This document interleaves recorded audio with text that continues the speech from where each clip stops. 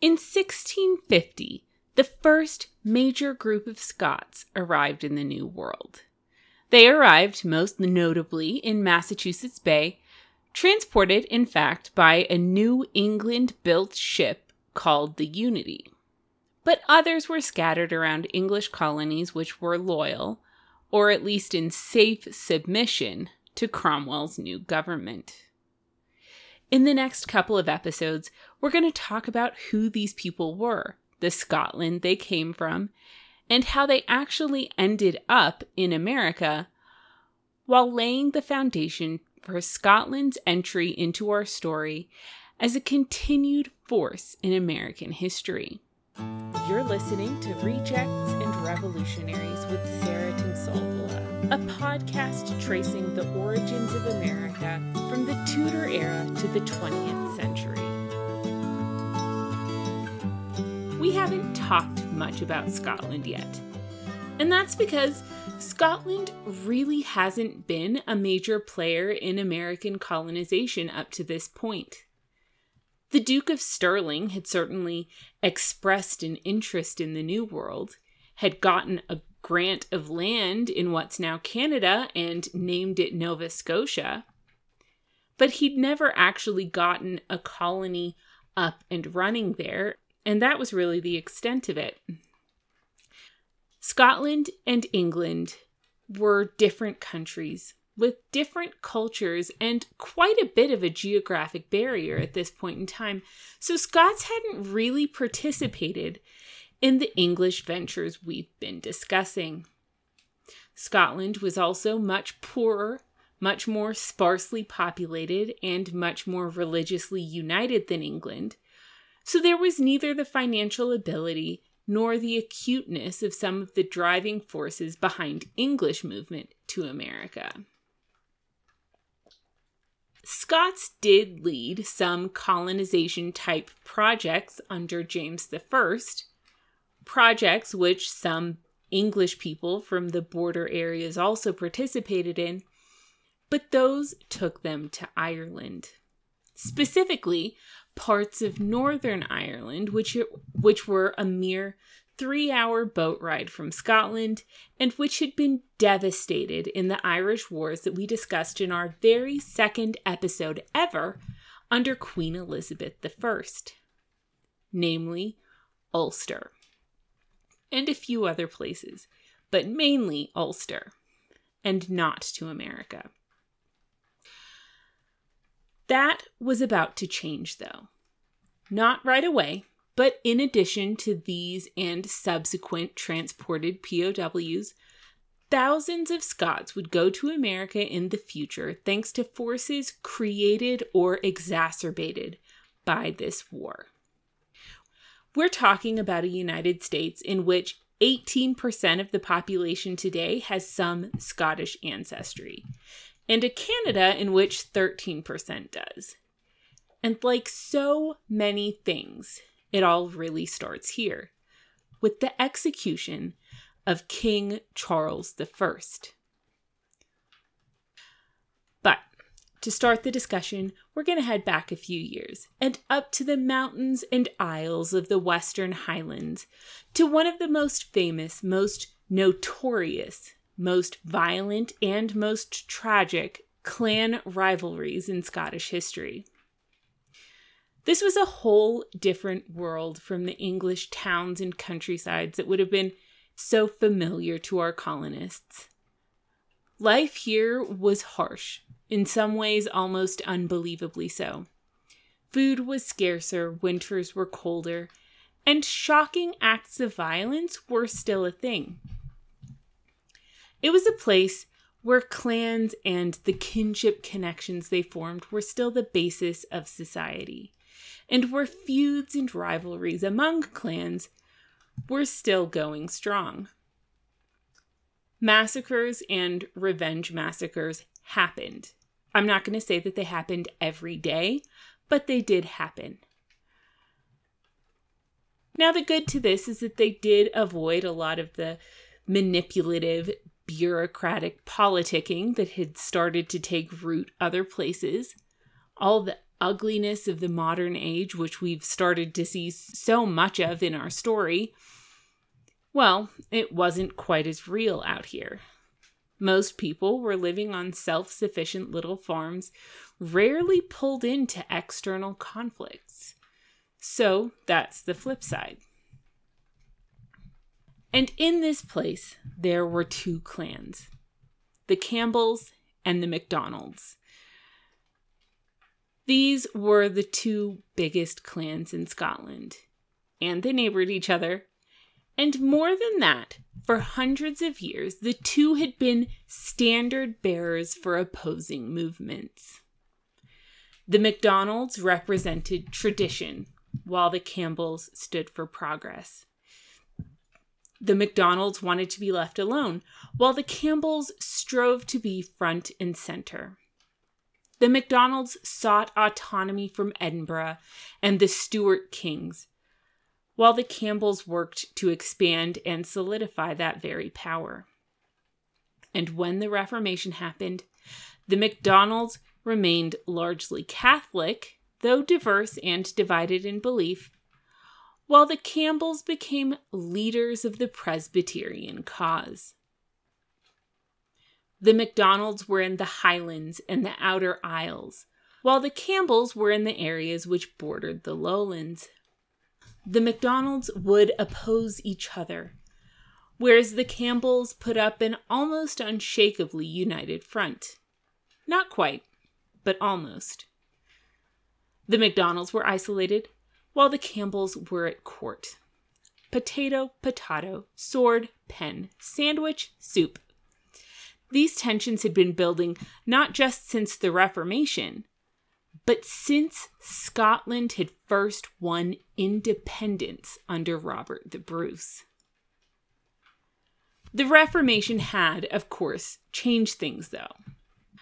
Unlike England, in which it had been very much a top-down thing imposed by a series of monarchs on their people, the Scottish Reformation had been a bit more organic, with Catholic monarchs and some Highlanders as the last remaining holdouts against encroaching Protestantism.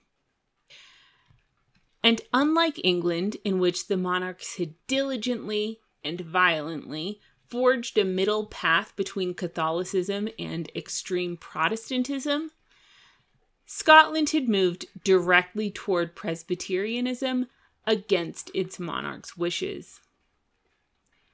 There were lots and lots of external factors which helped cause this, which I'm not going to go into here.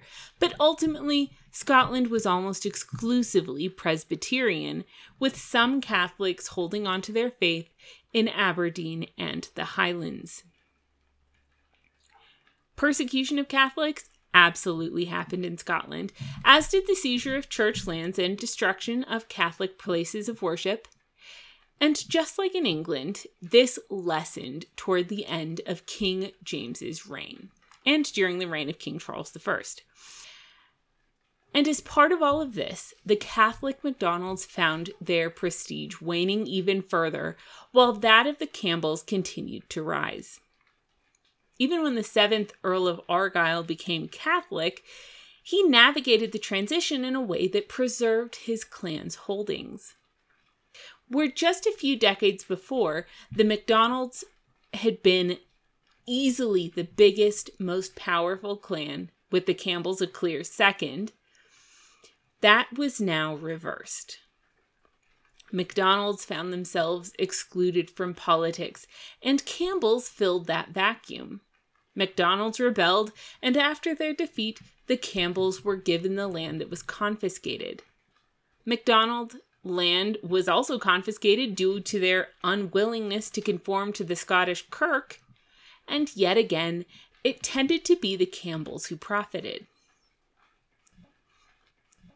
There's another Jacobean-era project which saw the two clans take different sides, and that was Ireland.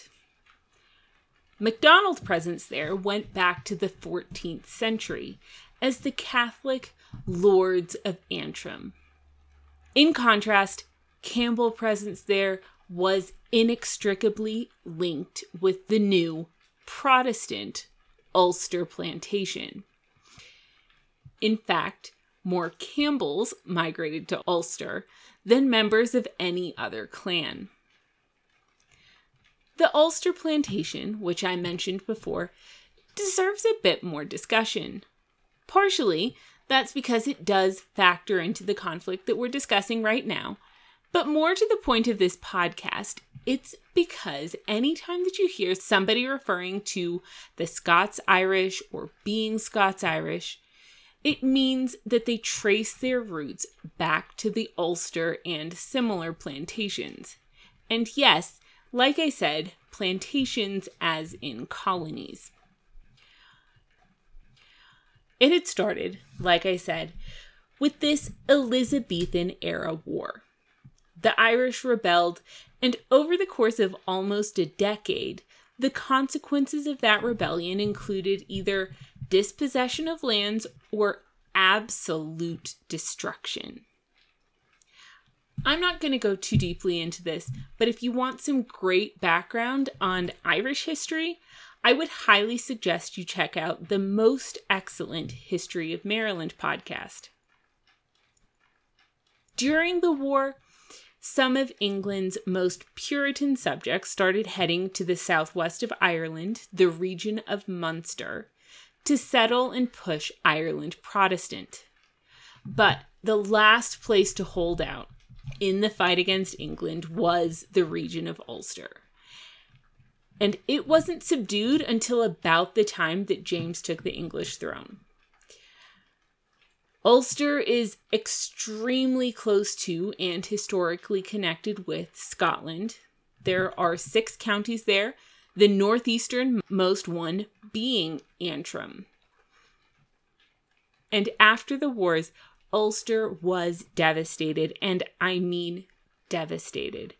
It was a ruin, with huge numbers of people, especially leaders, dead or in exile, and it was just a very beaten down place with a beaten down people who were barely surviving, much less thinking of picking up arms. Yet.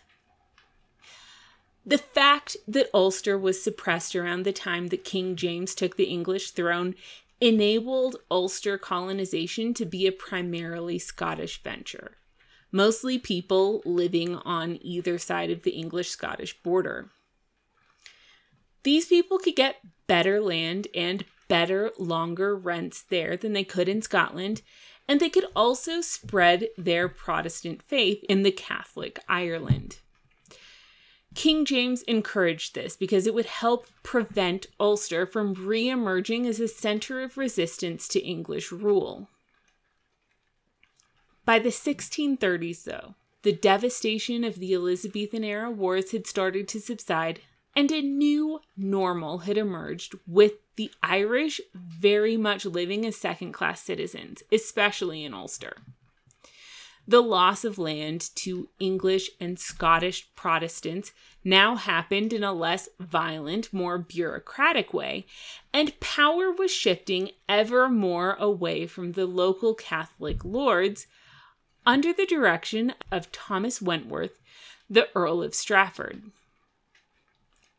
So as we head into the 1630s, we have a Scotland dominated by Presbyterianism.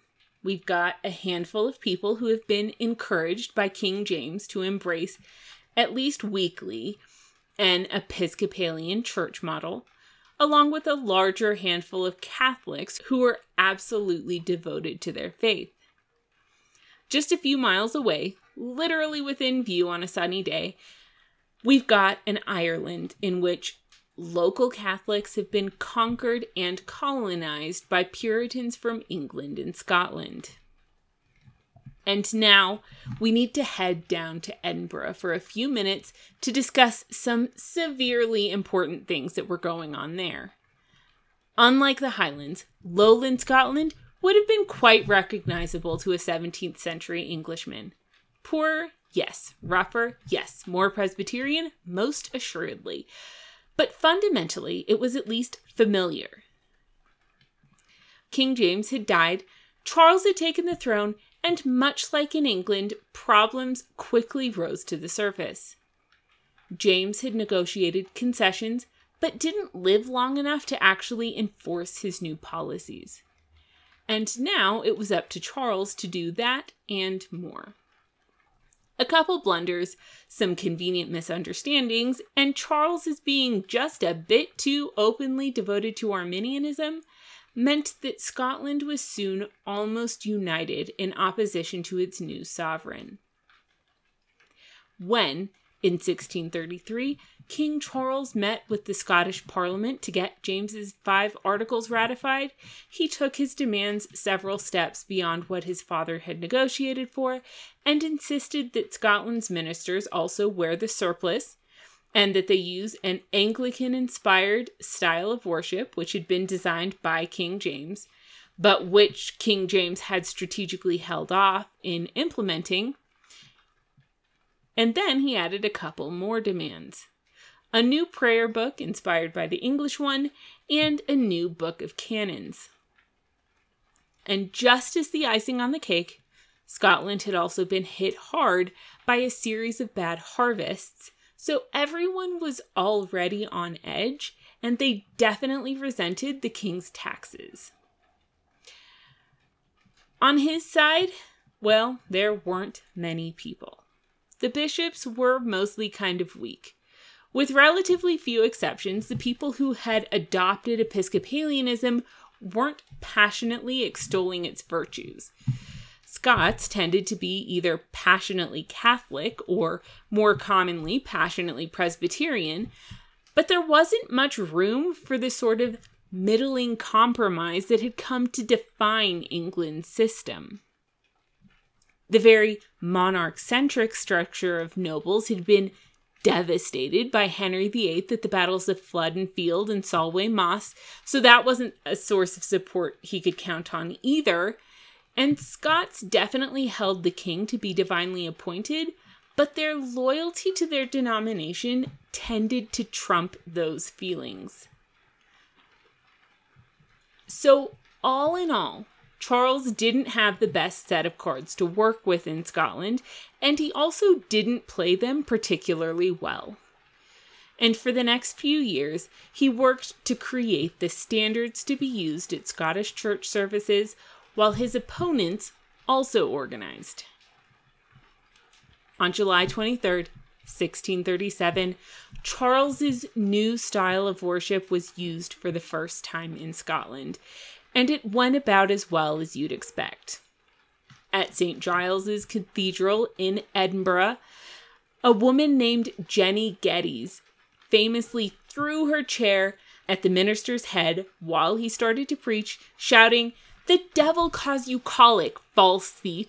Dare you say the mass in my ear?" Then, more women threw their chairs. And men. And pretty soon there was a full-scale riot.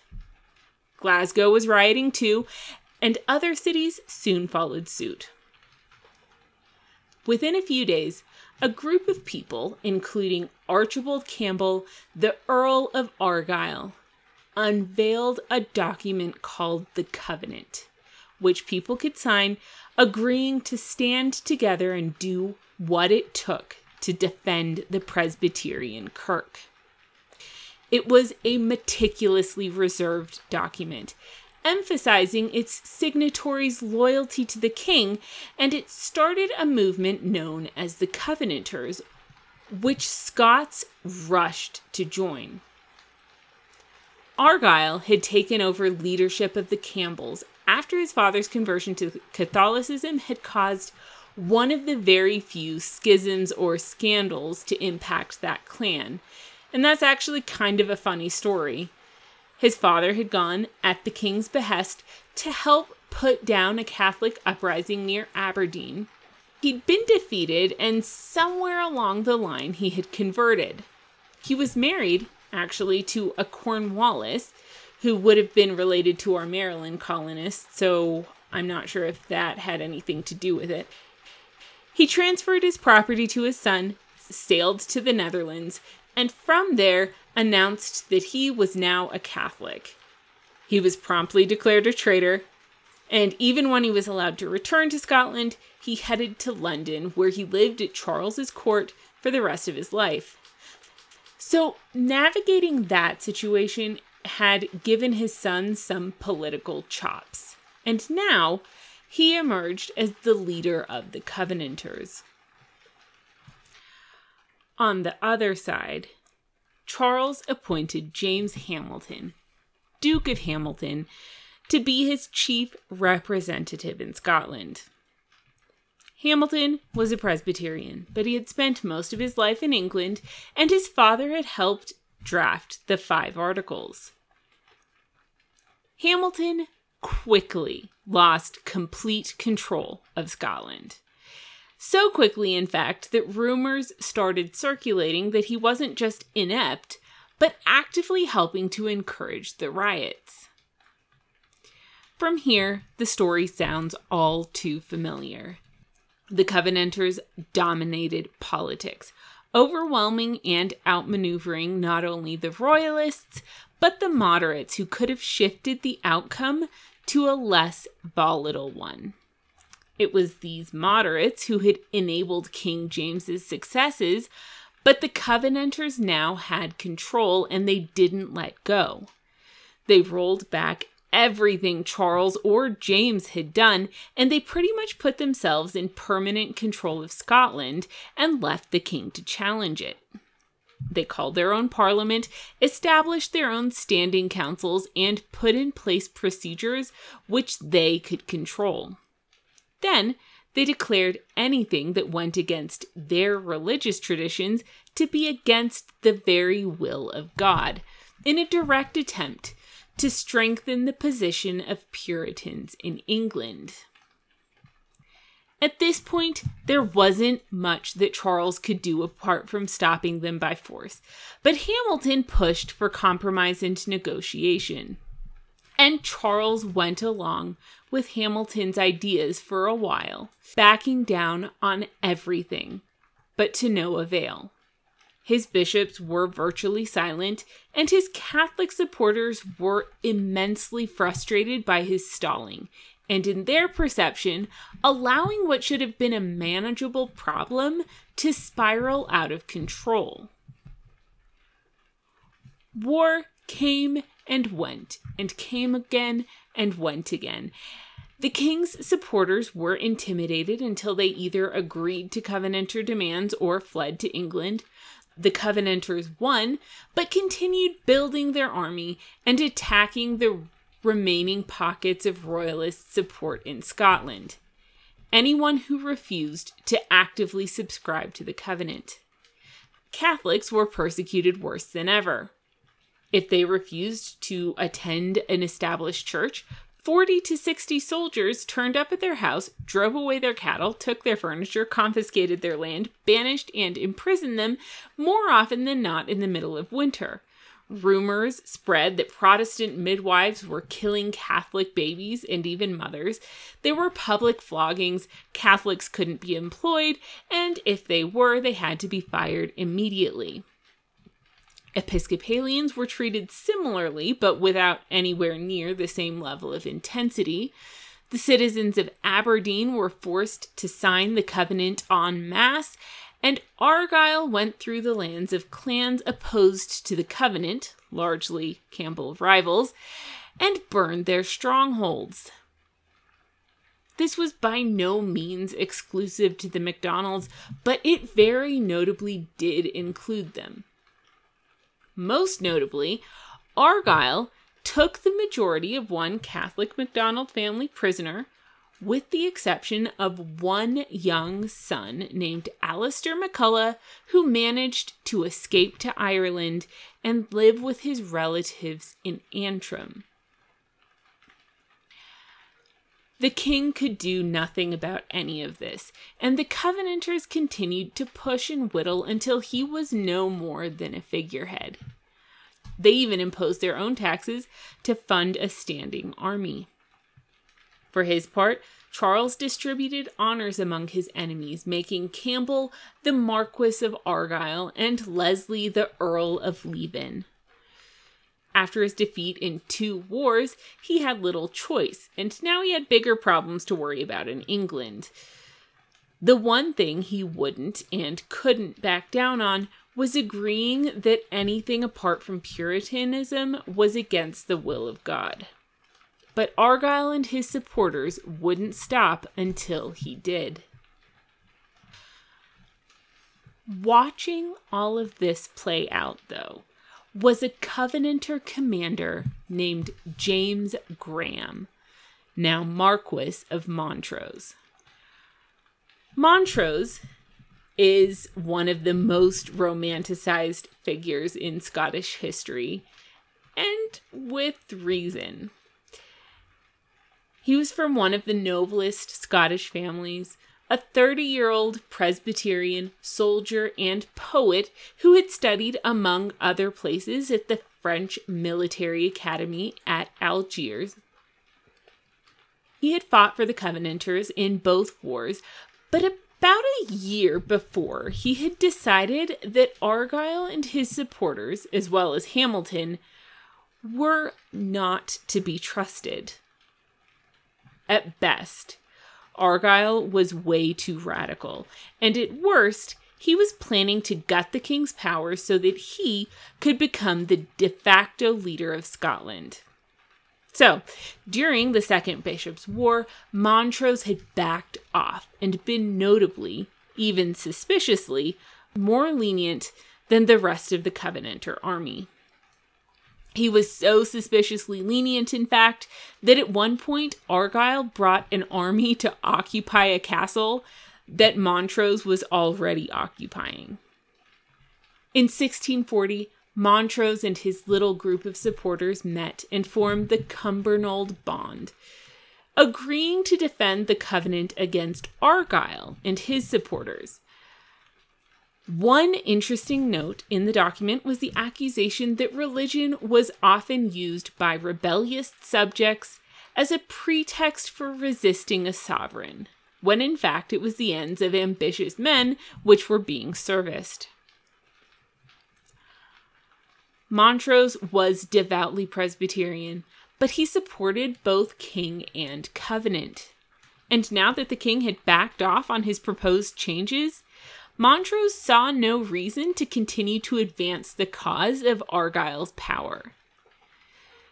This was a secret agreement that didn't come to much, except for that when it was discovered, Montrose was pushed farther and farther to the side of Covenanter politics. But it was a sign of the state of Scottish politics. Argyle was almost impossible to challenge.